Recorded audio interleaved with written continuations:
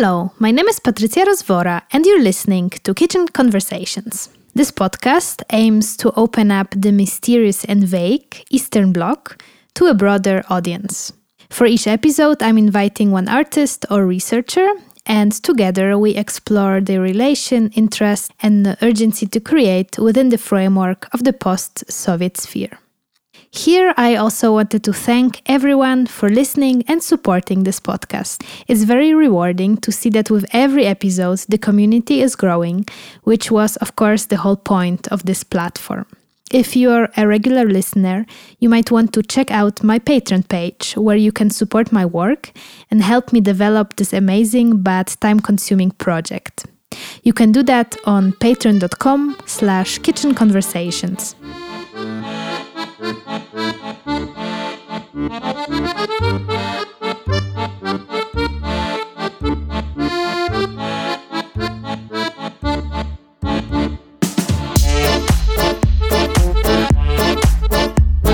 Today I'm speaking to Burkhard Körner, a choreographer, theater maker, dancer, performer and singer from Mittweida, Saxony in East Germany. Burkhard studied culture and theater studies at the University in Leipzig, elementary music and dance education at the Karl Orff Institute Mozarteum University in Salzburg, and choreography at the SNDO in Amsterdam. Since 2011, Burkhard is staging his own choreographic creations that stand at the intersection of theater, dance, voice, and music. In his latest work, he examines questions of the individual within the collective and looks for ways to translate memories into different forms. During our conversation, we took the time to speak in detail about a performance piece he created together with Rika Weiniger and Noah Volker, titled Wie macht man gute Kunst für Ostdeutsche? How to make good art for East Germans, that premiered this year on the 16th of June in Neubrandenburg. I am very warmly inviting you for this 1-hour journey into the history of East Germany and the memories and experiences of the Nachwende generation. Please welcome Burkhard Körner.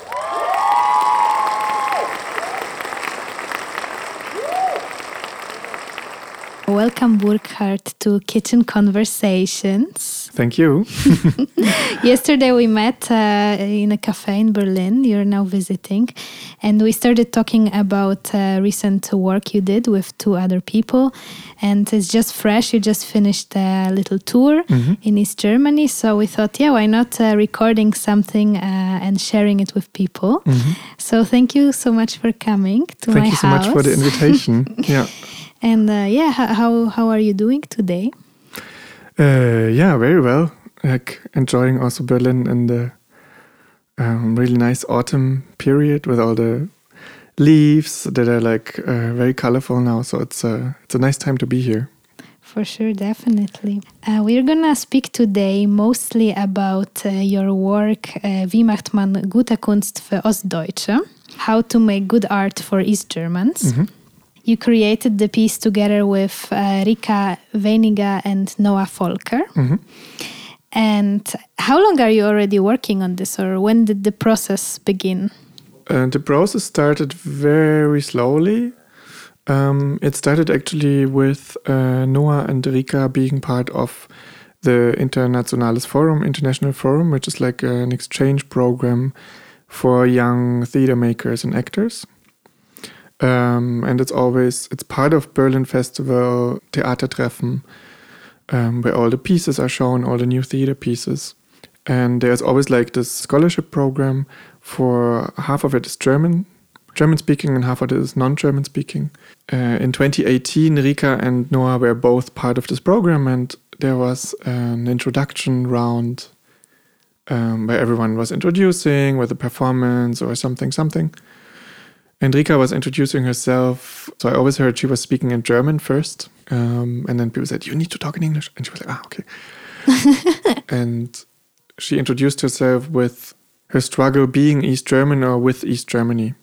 Like, I come from East Germany and I'm struggling with it. And this sentence kind of was really, really interesting to Noah.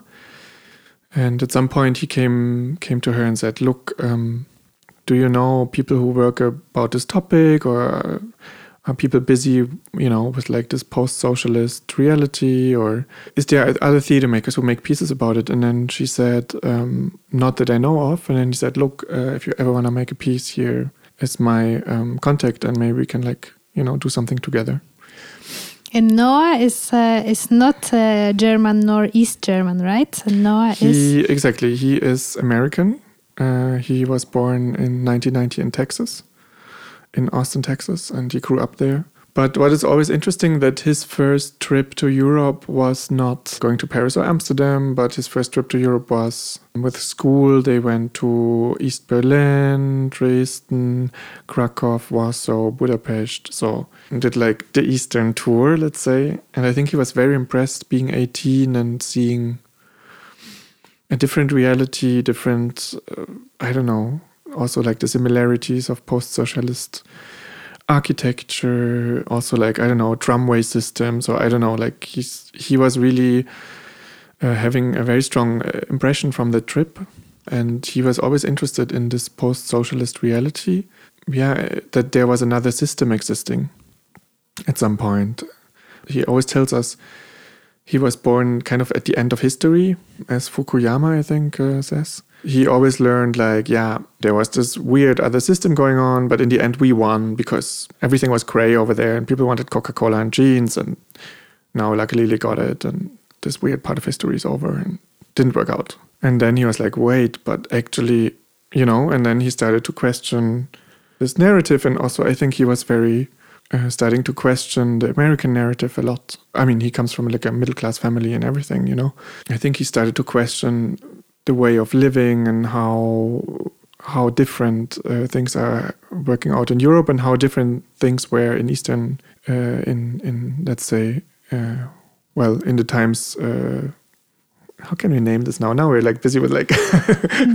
It's always the thing, yeah. The names are quite problematic. Was Soviet pact? I don't know, but let's say how things looked like over here before. Behind the wall. Behind the wall, I think that's probably. And before we start kind of understanding how you came into the picture and what was your background and how you kind of joined the two, just for those who have no idea what we are speaking here about and never heard about your performance, if you meet someone like this, how do you describe the piece? What is the theater piece or the performance about, shortly? Shortly, it's a project. Well, it's a theater performance that wants to open up the discourse about an East German identity. So this project wants to open a discourse about the last 30 years and about the experiences that, of course, were very, very different. The experiences, especially in the 90s and onwards. And to start a discourse within the East German community or the East German society. I mean, it might sound a bit like strange and virtual, but let's say start a discourse with people who had similar experiences in the last 30 years and start a discourse between the generations. I think that's the aim of the project. And it's a theater performance of 90 minutes. So how to make good art for East Germans, a theater evening. And the subtitle is 30 attempts to work through the processing of East German history, let's say. In German it would be 30 Versuche, sich an der Aufarbeitung abzuarbeiten. It is like kind of, it's two words which are used. Yeah, it's like Aufarbeitung, which means like to open up something and to really go into, like really to dig into history. I know, for example, Nazi German history, there's also like an Aufarbeitung, and then so it's like really processing history. And abarbeiten is really like kind of, you have a pile of papers and you kind of like need to go through them, kind of. Yeah. So it's like, it's digging and chopping layers and getting deeper in it. Yeah, working through. Working through. You call yourself the theater band or the Theater band. Oh, really? Yeah, I saw that on the website. I thought, like, is this something we specific? We say that, Theater band. So what is nice that we got to know each other over the topic. And we decided that this topic is super relevant and we want to make a piece together. And what is also very beautiful is that we don't have any institution in the background. We had a production house who was, of course, helping us with to put the piece together and get funding, but we don't have like a proper institution. We don't have a proper theater house. We are not supported by a production house. We are really very much autonomous and independent. And also the working process was very, very collective. Like we all decided we all want to have a similar approach to the piece. We all want to co-write the piece, co-create the piece, and no one wanted to be a director or be an actor or be a performer. We really wanted to overcome the traditional roles and make this project together from the beginning till the end. And kind of till now, we very much succeeded in that way.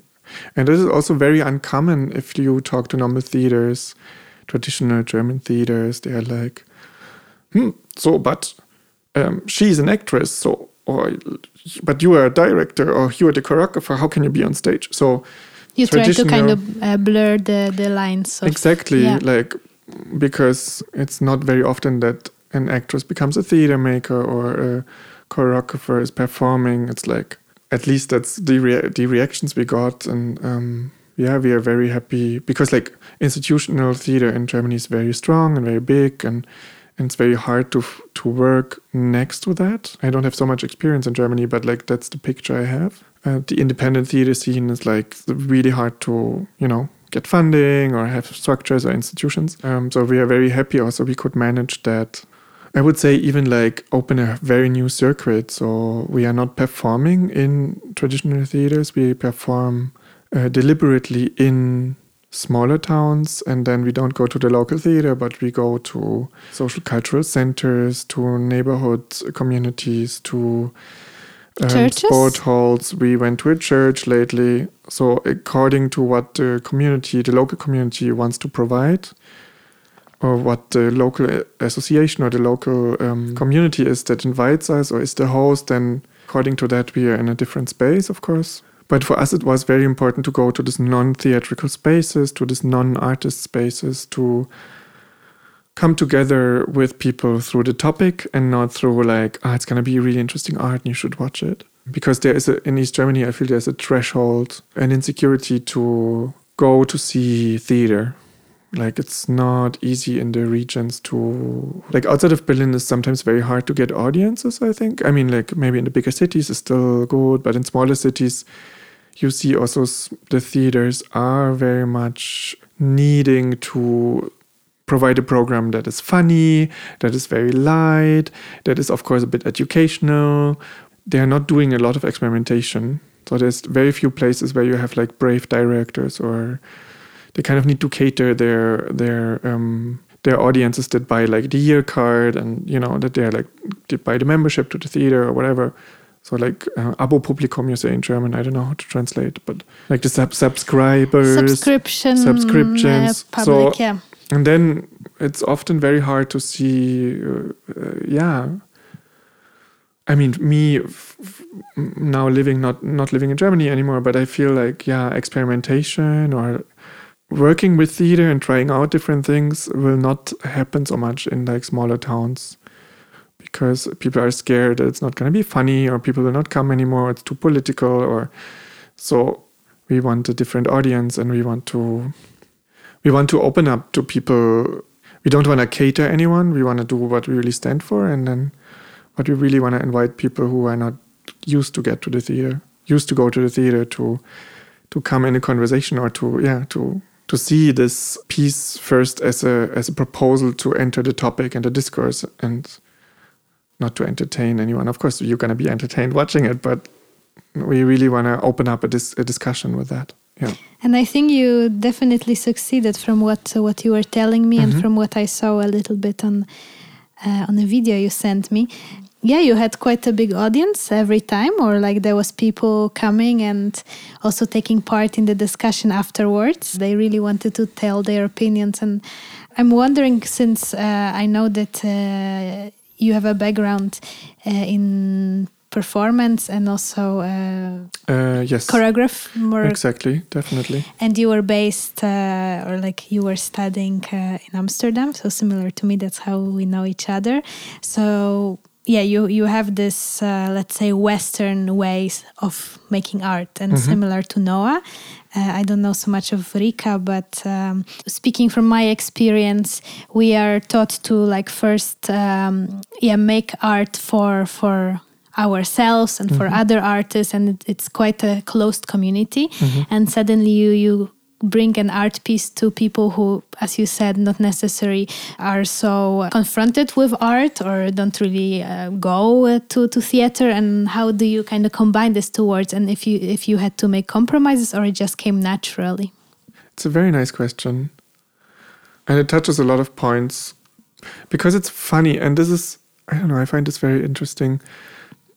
In a way, I feel the way how I learned to make art, like by creating a concept and then starting a practice. And from this practice, we develop it into a piece. And so there is a certain methodology maybe behind, which is super interesting. And I really loved it. And I still love to see this kind of pieces. Yeah, I think I always had this wish, how can we create an art that is also readable, that is universal, that is not only my self-involved thing and then take it or leave it, but also how can I create a language that can communicate, that can touch people, that can reach people, that can get people busy and like thinking about things. So I always had like this wish, and I kind of find it interesting because I struggle now a bit less, but I was struggling a lot with this combination of the artist is also the artwork, let's say, which is a very Western approach, or that you and your practices are becoming the artwork, and you are almost inseparable to your artwork, and everything is like needs to come out of you. And I don't know, I read it as a very, very market oriented or very easy to sell and to like, branding. Let's call it branding. Yeah. And then it's clear that such and such person is busy with 1, 2, 3, and such person this, and I feel this project we are working now on, it opened up a very different trajectory. And I was talking yesterday and said I kind of fucked up my career because I didn't follow after graduation from school. I was very much not knowing what to do because my practice wasn't, I felt like not having the practice ready for the market, or I don't know, I felt like, but I'm interested in many things and not only one thing, and didn't go out there and was selling myself immediately. And I feel the moment this project came towards me and I got part of the project, I felt like, wow, we are starting to work from a topic that is like really, really touching all of us. And I felt an energy coming in that I never had before. I was like, wow, I have the energy to work on this project for the next 5 years, which is really, really, and I don't know, it's really special, I think, as an artist to feel that, or like to feel, wow, this is like really, I see something on the long run and on the long term, which is also very uncommon because in choreography, you have 4 weeks of rehearsal, you do your project, and then you move on to the next one, or very, very tight production terms. And I'm always interested in long processes and really getting pregnant with the work before you create one. That's a nice term. That's a very German expression, of course, getting pregnant. And I really believe in very long processes sometimes. And I find it so interesting because this project was also how we applied for funding. It was way more telling. I mean, no one in Germany, no one knew me and no one knew the school I came from because we didn't apply for art funds, but for a fund who was like busy with the processing of history, of East German history. We applied for the Green Party Fund. We applied for Democracy Fund. So very different funds where we needed to describe the topic and what we want to do with it and why we think that's relevant to us. And this was such a nice experience to me because it was, again, around the topic and not around me. So I didn't need to defend me or justify my artistic choices or life choices, but we could like full on go to the topic and skip if we are like amazing artists or not, and if we are good enough for that. And I was really, really happy with this. And getting in touch with people, with journalists, with medias, with people who are initiatives who think along our interests through the topic, through the content, and not through art institutions or with whom I worked or an artist network and something. So, and this is interesting because it also relates to maybe how I always understood art. And this is funny because this links to my family background, being the son of a Protestant minister or reverend, I don't know how you say, where I always felt, the artist is also the one, and it might also be even a GDR heritage, East German heritage, that I always felt, the artist is the one who also, is outside and inside of society and can look up on what is happening in society and then formulate or find an expression or propose something to maybe provoke or sometimes put the finger in the wound or push in a creative or, maybe emotional or sensual or whatever way, but to create something to stimulate a discourse. And that's always how I think at the end saw the role of the artist, as the one who's kind of like, I think you call it sometimes trickster in theater language or something, like the one who's like inside and outside, the one who looks at things, but who's also part of things, but who also has the ability to look from the outside and can create something or respond to developments. And this is fundamentally different to how I experienced the art market in the Western Europe, where, of course, be critical, but because it's such a homogenic art market, because like the art circuit is kind of like, as you say, like we do art for other artists, and we don't have many people from the outside who come and see our things. And it's really nice, and it's a safe haven, but I feel I'm working in a very different level now, reaching out to communities and bringing the topic in first, and then through the theater piece and through how we express or the form we found with this theater piece to stimulate the discourse. I find this super exciting.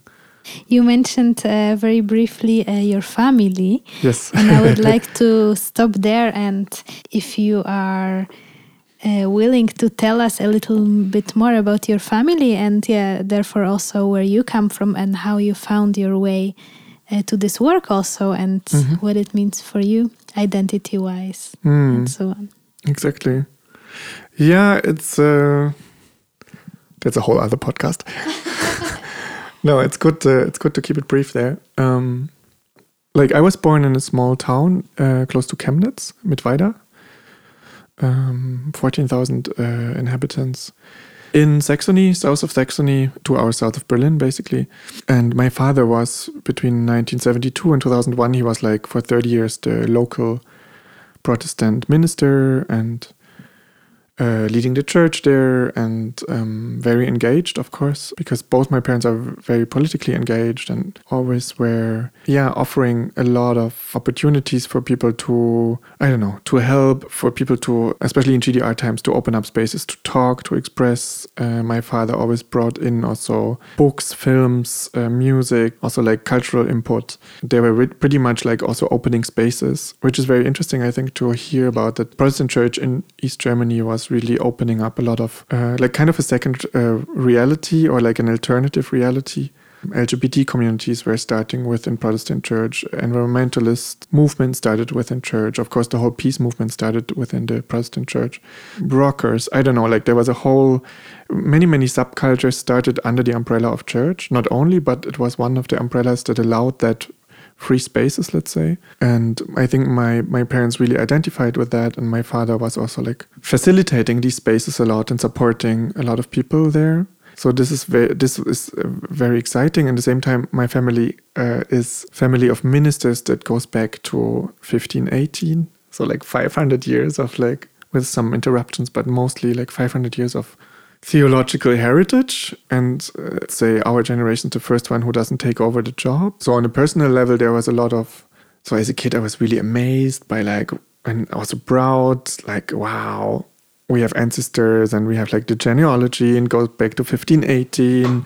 And you can see, oh my God, our family was like related to such and such. And then, wow, and it goes there, and we have family members in South Africa and in Norway and in England and in the US. And So there was, of course, a lot of pride and like also this, I think also I felt like there's a connection to the world coming from like actually growing up in a small, very small town in East Germany that was really, very, very small, let's say. And then feeling like, wow, we have this connection to the world was, of course, gave me a vision, let's say. Because I could never identify with that small city. I never felt at home there. As a kid, yes, but then very quickly, I think up from 10, I lost the local dialect. And I was deliberately speaking High German because I think I couldn't identify with the place and with the people. And I kind of was very much longing also to be somewhere else, to be in West Germany, to be with the cool families or with other people, or to be with my cousins. I don't know. And this also is related to like, and I think other families of Protestant ministers can talk about it. Like it's really like, funny enough, Angela Merkel was also the daughter of a Protestant minister. Ah, fun fact. Exactly. That's the fun fact. I think in Germany, say a Pfarrerskind, like a child of someone who has a specific role in society and not only like a mayor or something, but also like a moral and even religious component that comes in. It's quite, I wouldn't say a burden, but it's quite something. You are never yourself. You're never a private person. You're always seen in relation to the profession of your parents or your father. You are also asked in school then, tell us something about Christianity, tell us something about, my mom was in the Green Party or not in the Green Party, but she was like very much engaged in the environmental movement. And then we're like, tell something about like how we should save the environment. Advocating kind of. So I was always seen in school as not as who I was, but always in function of, it was making me really, really annoyed at some point that I left this little town at age 16 and moved to Dresden, which was really, really nice to start a new life from zero a bit, like really to be seen as the person I was and not as the function I was.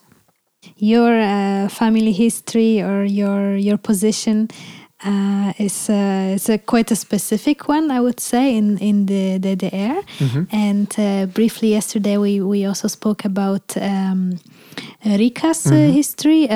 Of course, she's not here, so I don't want you to tell her history, but maybe you could a bit tell her perspective on the piece also and Mm-hmm. how those two positions came together.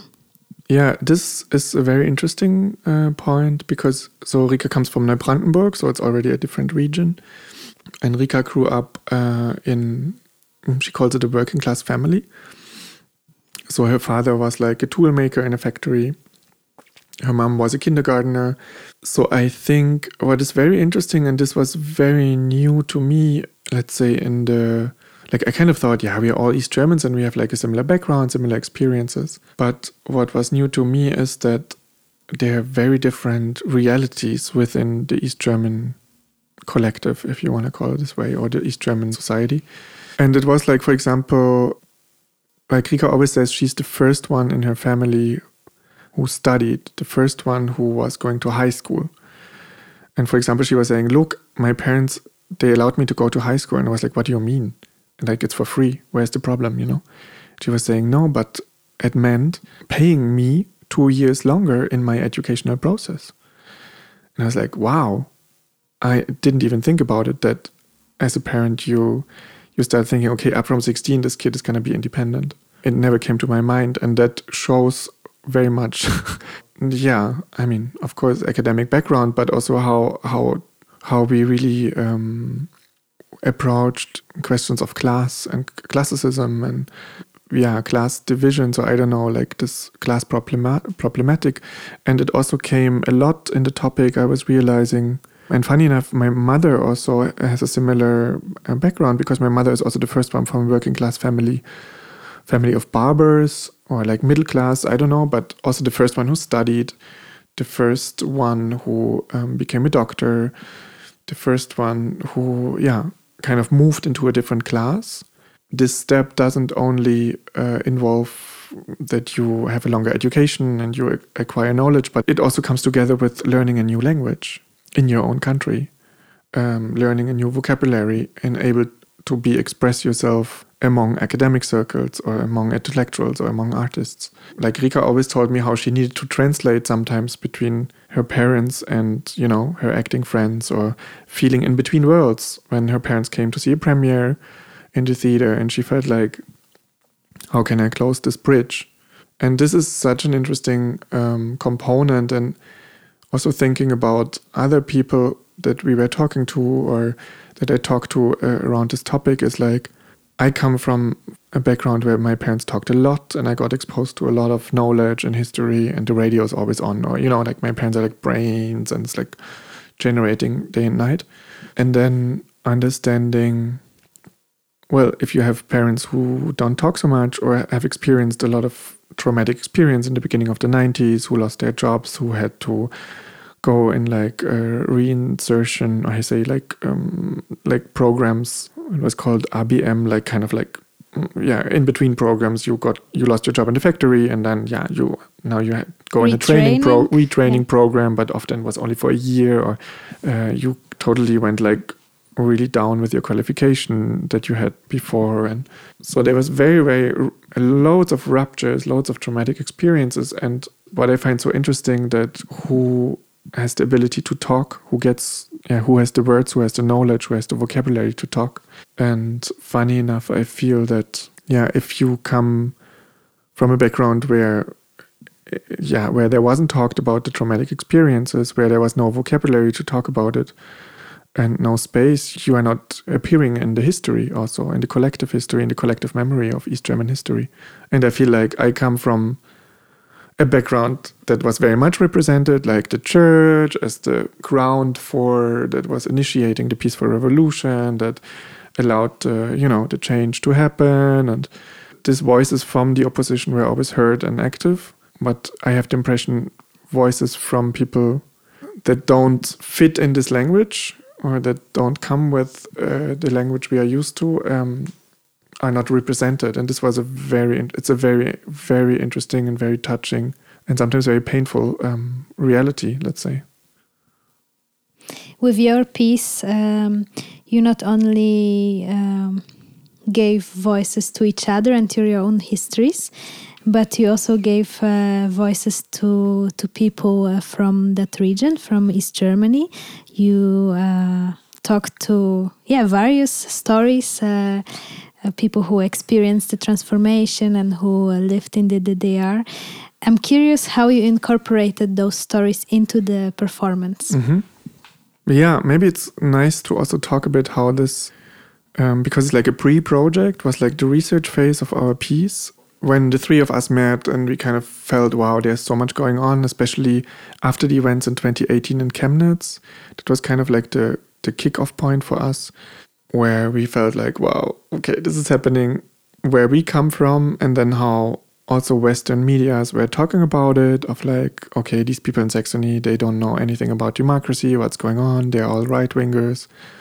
And Rika and I felt like, wait, but we remember that violence that you could see in 2018, where, so in Chemnitz, maybe it's just good to talk about this event. There was a city party, and in the city party, a person got killed, and apparently this person, German-Cuban, got killed by, I think, a Syrian and Iranian refugee or something. And then within, I think, 24 hours or 2 days, right-wing networks were organizing themselves, and they came with thousands of people into the city for a march. Like, I think the next day or the day after, buses and people from not only from Saxony or from Chemnitz, but also from West Germany, right-wingers, AfD, Nazi support groups. I don't know the details, but like all of a sudden you had like a massive group of people who were marching and commemorating and saying, oh my God, these migrants, they killed a German, this is crazy. And police was totally not aware or didn't want it to be aware, because police in Saxony is always very much entangled with right-wing networks. So it's a bit problematic in Saxony. But let's say there were like 5,000 people marching, and then it was not only like a demonstration, but it got really out of hands, and people were chased in the streets. Anyone with any person of color was attacked, harassed. There was really strong violence in the streets. And it really and police didn't do anything, and there was really like a lawless situation. I say like out of order, totally out of order. And everyone was super scared, and it was big time in the media, and it was quite a moment where people were really shocked. And then it was really interesting because the West, like the main, I'm calling it West German media, which is funny, but like let's say the big newspapers, Süddeutsche Zeit, I don't know, Frankfurter, like these big newspapers that are of course mostly with West German journalists, were very, very clearly making a black and white picture and kind of like taking the whole region into hostage. I say like accusing the whole region to be like not ready for democracy and the whole region to be backwards. There were voices of saying maybe it's time for Sexit, like Saxony should like leave Germany, and like it was really going all over the place. And people were like shocked, what's happening? And then in Amsterdam I had a German colleague who told me, oh my God, this is not my Germany. What is going on there? Why is it happening? And she comes from the West Germany. And then I felt like, but guys, there's no surprise. I know this violence from the 90s when I was a kid in the small towns, especially if there would be a flock of boys coming down the street, you would like lower your head and go to the other side, you know, and try to disappear and not to be noticed. And I even had an experience lately, a couple of years ago in Leipzig. So like this violence, especially in smaller towns or in the countryside or in public transport a lot.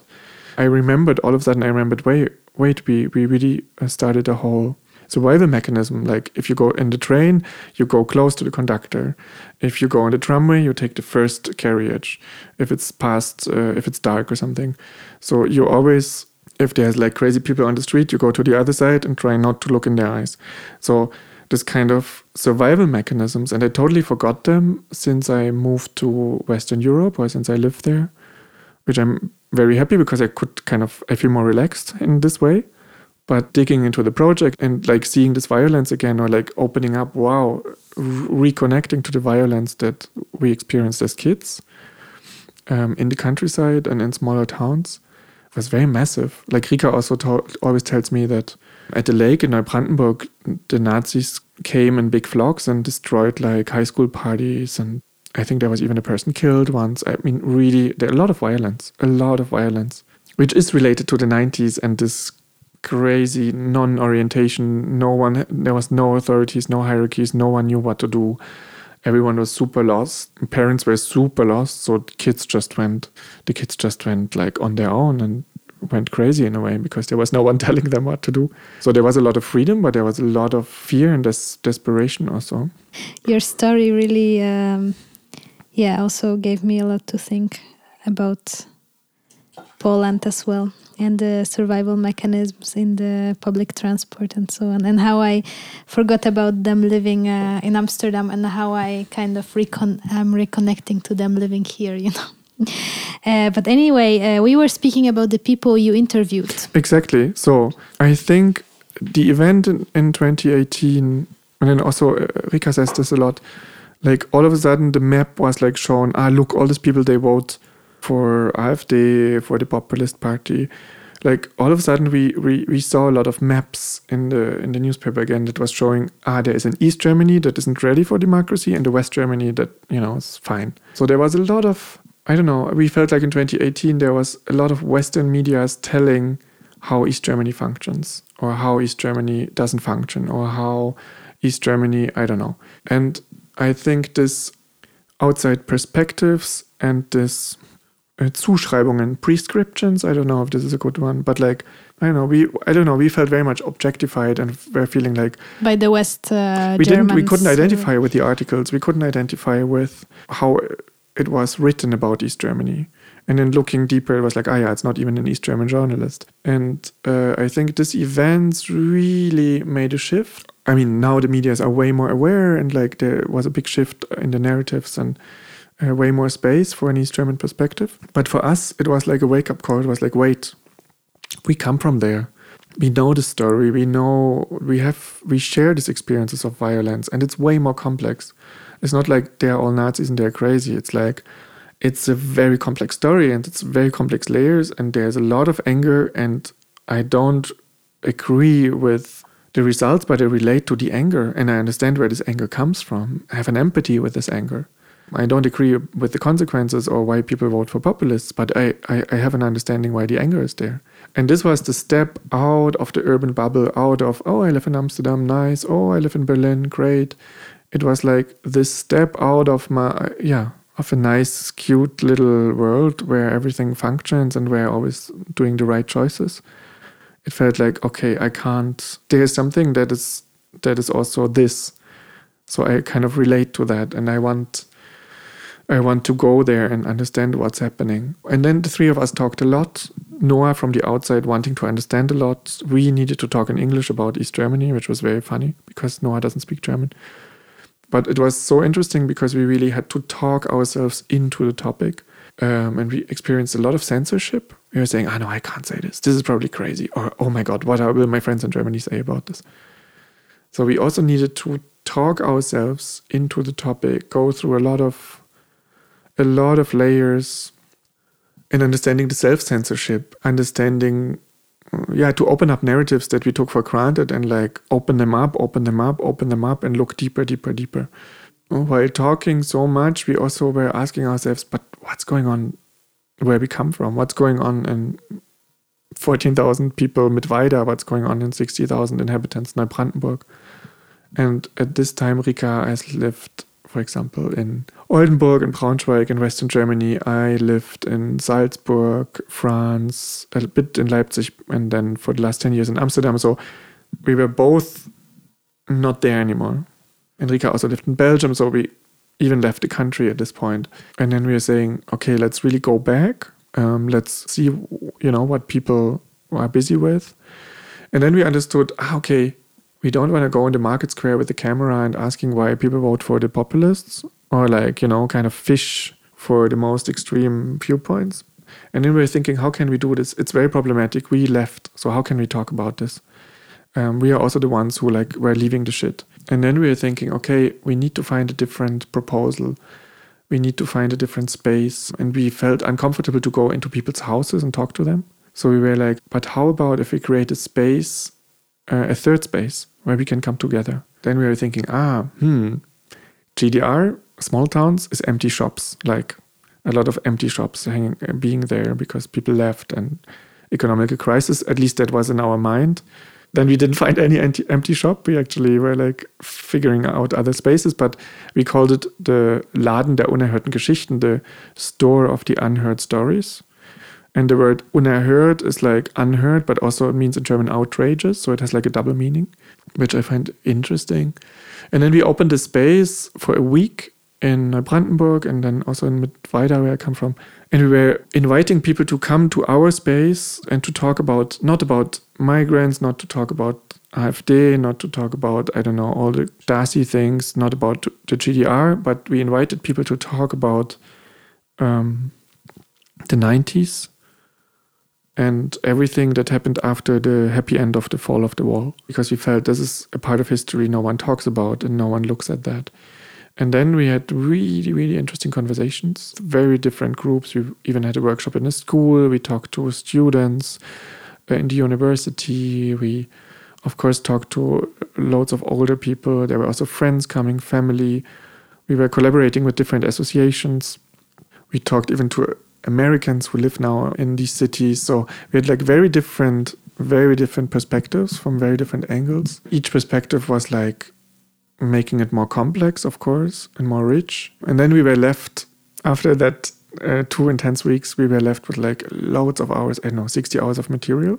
And we're thinking, how can we include that in the piece? How can we, make a piece out of that? And then we were understanding we don't want to make a documentary theater, but we want to, we were really thinking and feeling loyal to the stories, but we also understood actually we need to tell our own stories here because that's the missing thing. Of course, we need to listen to people and their stories, but we felt what is actually needed is the perspective of our generation, of the generation who were kids when the change happened, who saw the parents having to struggle throughout this whole transformation and who needed to adapt to a new system.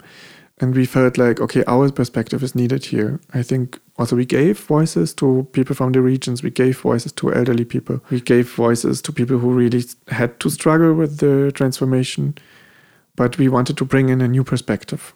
And then the whole piece now is really much focused. So we did a writing workshop, the three of us, and we're creating loads of texts. And the piece is really based upon our own stories, our own texts, our own experiences. And funny enough, I think it opens up way more than, or it brings in a very different experience than just like showcasing specific people or like including their voices. So the stories of the people can be seen as research material or as a kind of background for sparkling your own stories. Absolutely. And I would say absolutely as a background for our own stories, because each story is still present on stage, but on an emotional level, or because we understood, oh, we really want to work about this shame that we have as East Germans.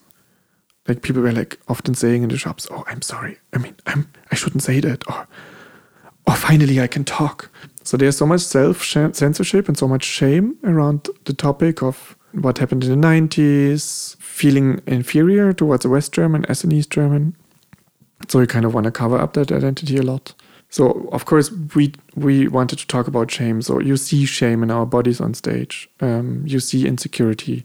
You see anger, and you see the impossibility to deal with the trauma or wanting to deal with the trauma. But it came back not in words, but in emotions, in ambiences, in how the piece looks like and how the piece feels at this point.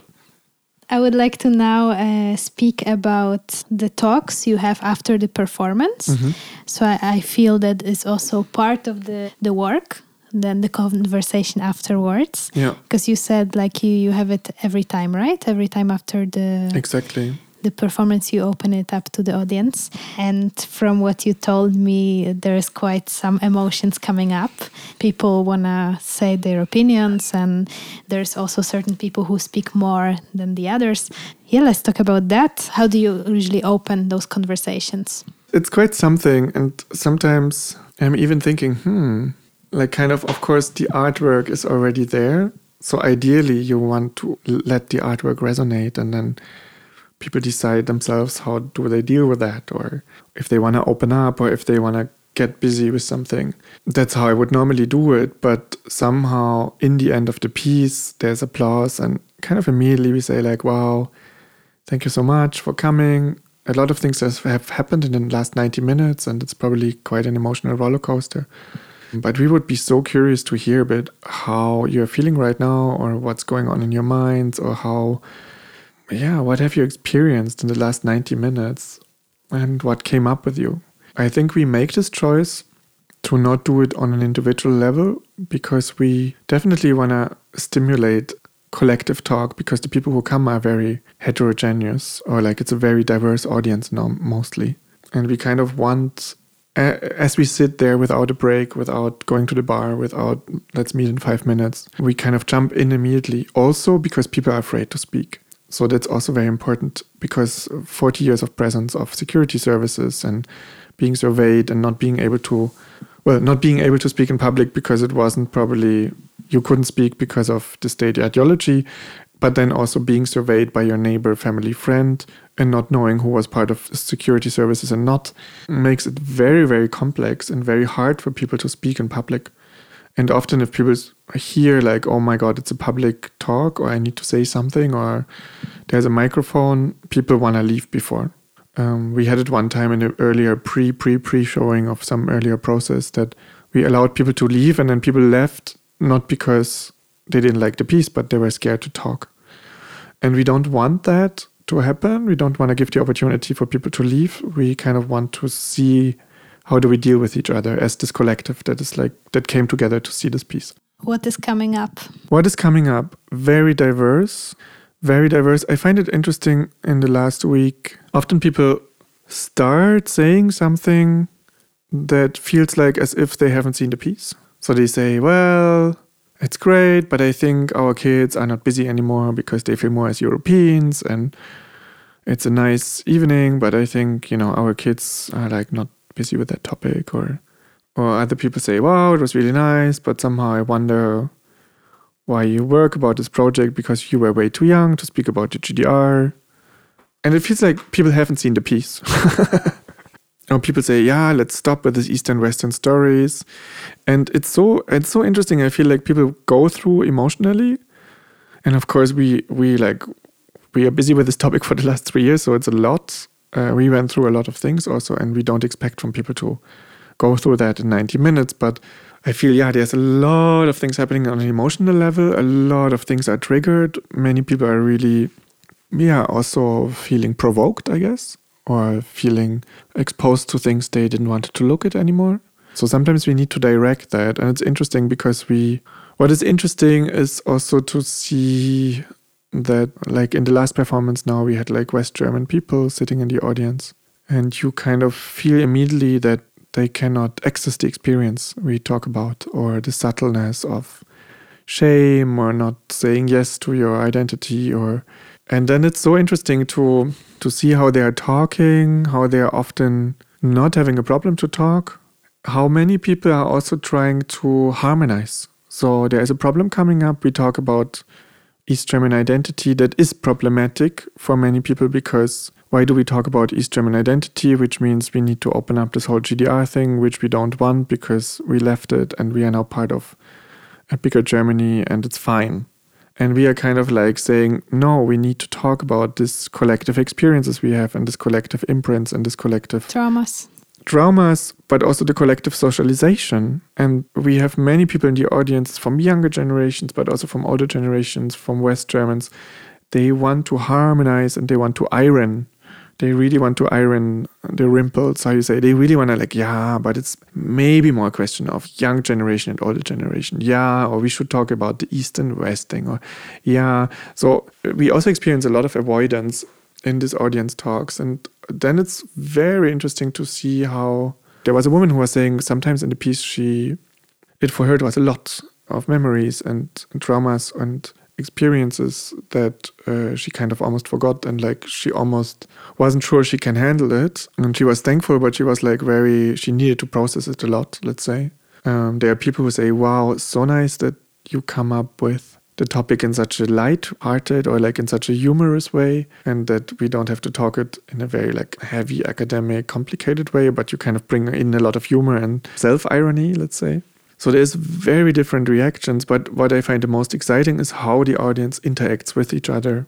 How there was a situation in the last performance where 3 West Germans were explaining each other how the piece functioned, which is interesting.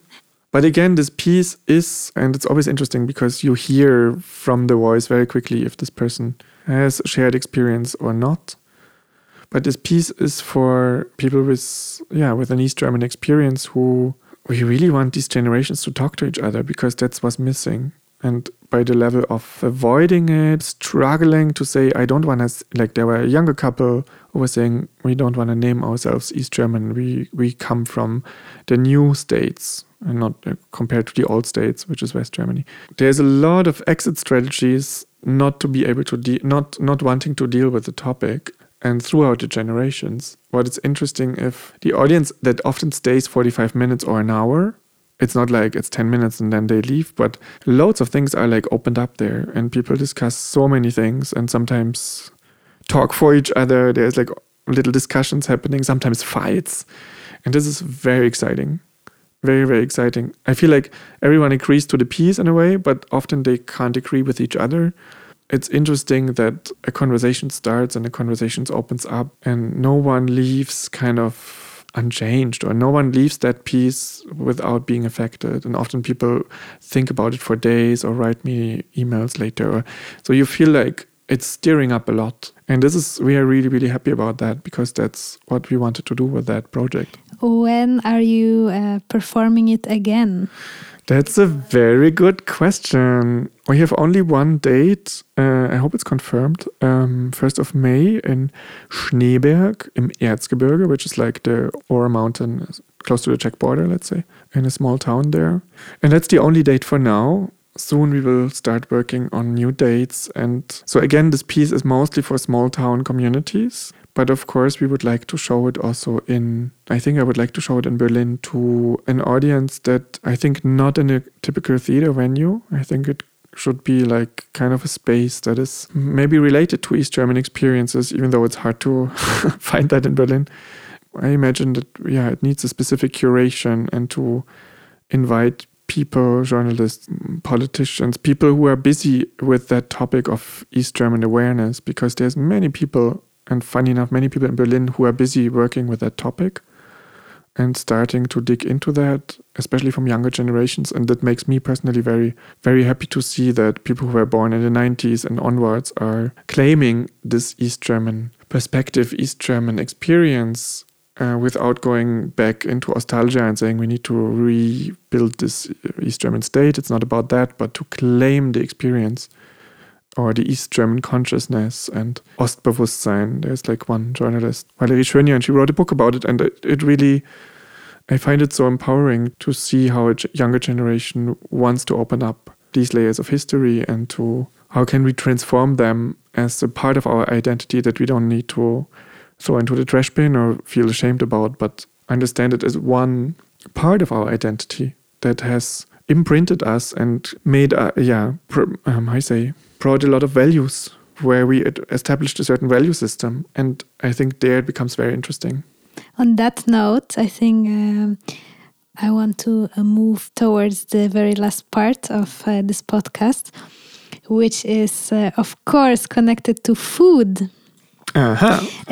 Since I am actually creating a little cookbook with all the recipes of the New East part. Every guest has to tell a little bit for the ending about favorite food or taste of home, wherever it is for you. Wow, that comes as a surprise. I know, I on purpose didn't put it in the draft. Of course. Yeah, my partner is a cook, and my mom gave us like this cooking book from GDR Times. And it's very interesting how these recipes are done. It's like with loads of margarine instead of butter. Super strange combinations. I totally feel you, yeah. That I don't find very exciting. It's funny because, how can I say? There's one recipe that is a bit like, let's say, a bit famous. I think I would also come to other ones. I always think about Soljanka, but it's not so much East German, because that's more Soljanka. I actually thought it's more East German, right? Yeah. Once actually I work in a Eastern European cafe, and I made Soljanka, and then there was two people coming. One was East German, or like former East, and the other one was former West. And then the Eastern was explaining to the Western what Soljanka is. Like, you're in the West, you have no idea about Soljanka. Did you have that in your childhood, the soup? I had it. I think my mom never made it. My mom, what is also strong, and this is also related maybe to Saxony, there's a lot of baking culture also. So lots of cakes, and it was very normal on a Sunday to make like a huge cake, especially in the summer with all the fruits, and very simple. But German love their 3 o'clock coffee and cake. But it also is like very much like you invite family to come over and then there's a cake. So this is something that feels very traditional, almost more traditional than people get more together around coffee and cake than around like lunches that you provide for days or something. I feel there's more like this. That's actually where people get to their best, I feel. Also, like in church community, there was like, when there was like a church party, there was not like a meal of like a salty plate, but it was like a buffet of like 30 different cakes. I feel like that's something, I don't know if it's East German, but it's definitely Saxon tradition of having very, like this pride of like cakes. Are you continuing that tradition? Are you like inviting friends for Kaffee and Kuchen? Maybe I should. Not so much, actually. I'm more into cooking, actually. Yeah. Thank you so much, Burkhard, for this conversation. I think we touched upon a lot of topics, and I'm gonna place all the links to your website also, so people can follow the new schedule for 2022. And yeah, I'm looking forward to the show in Berlin. Perhaps I'm also gonna meet the other two collaborators, and maybe we can record something else again. That would be lovely. Yeah. Thank you so much. Thank you.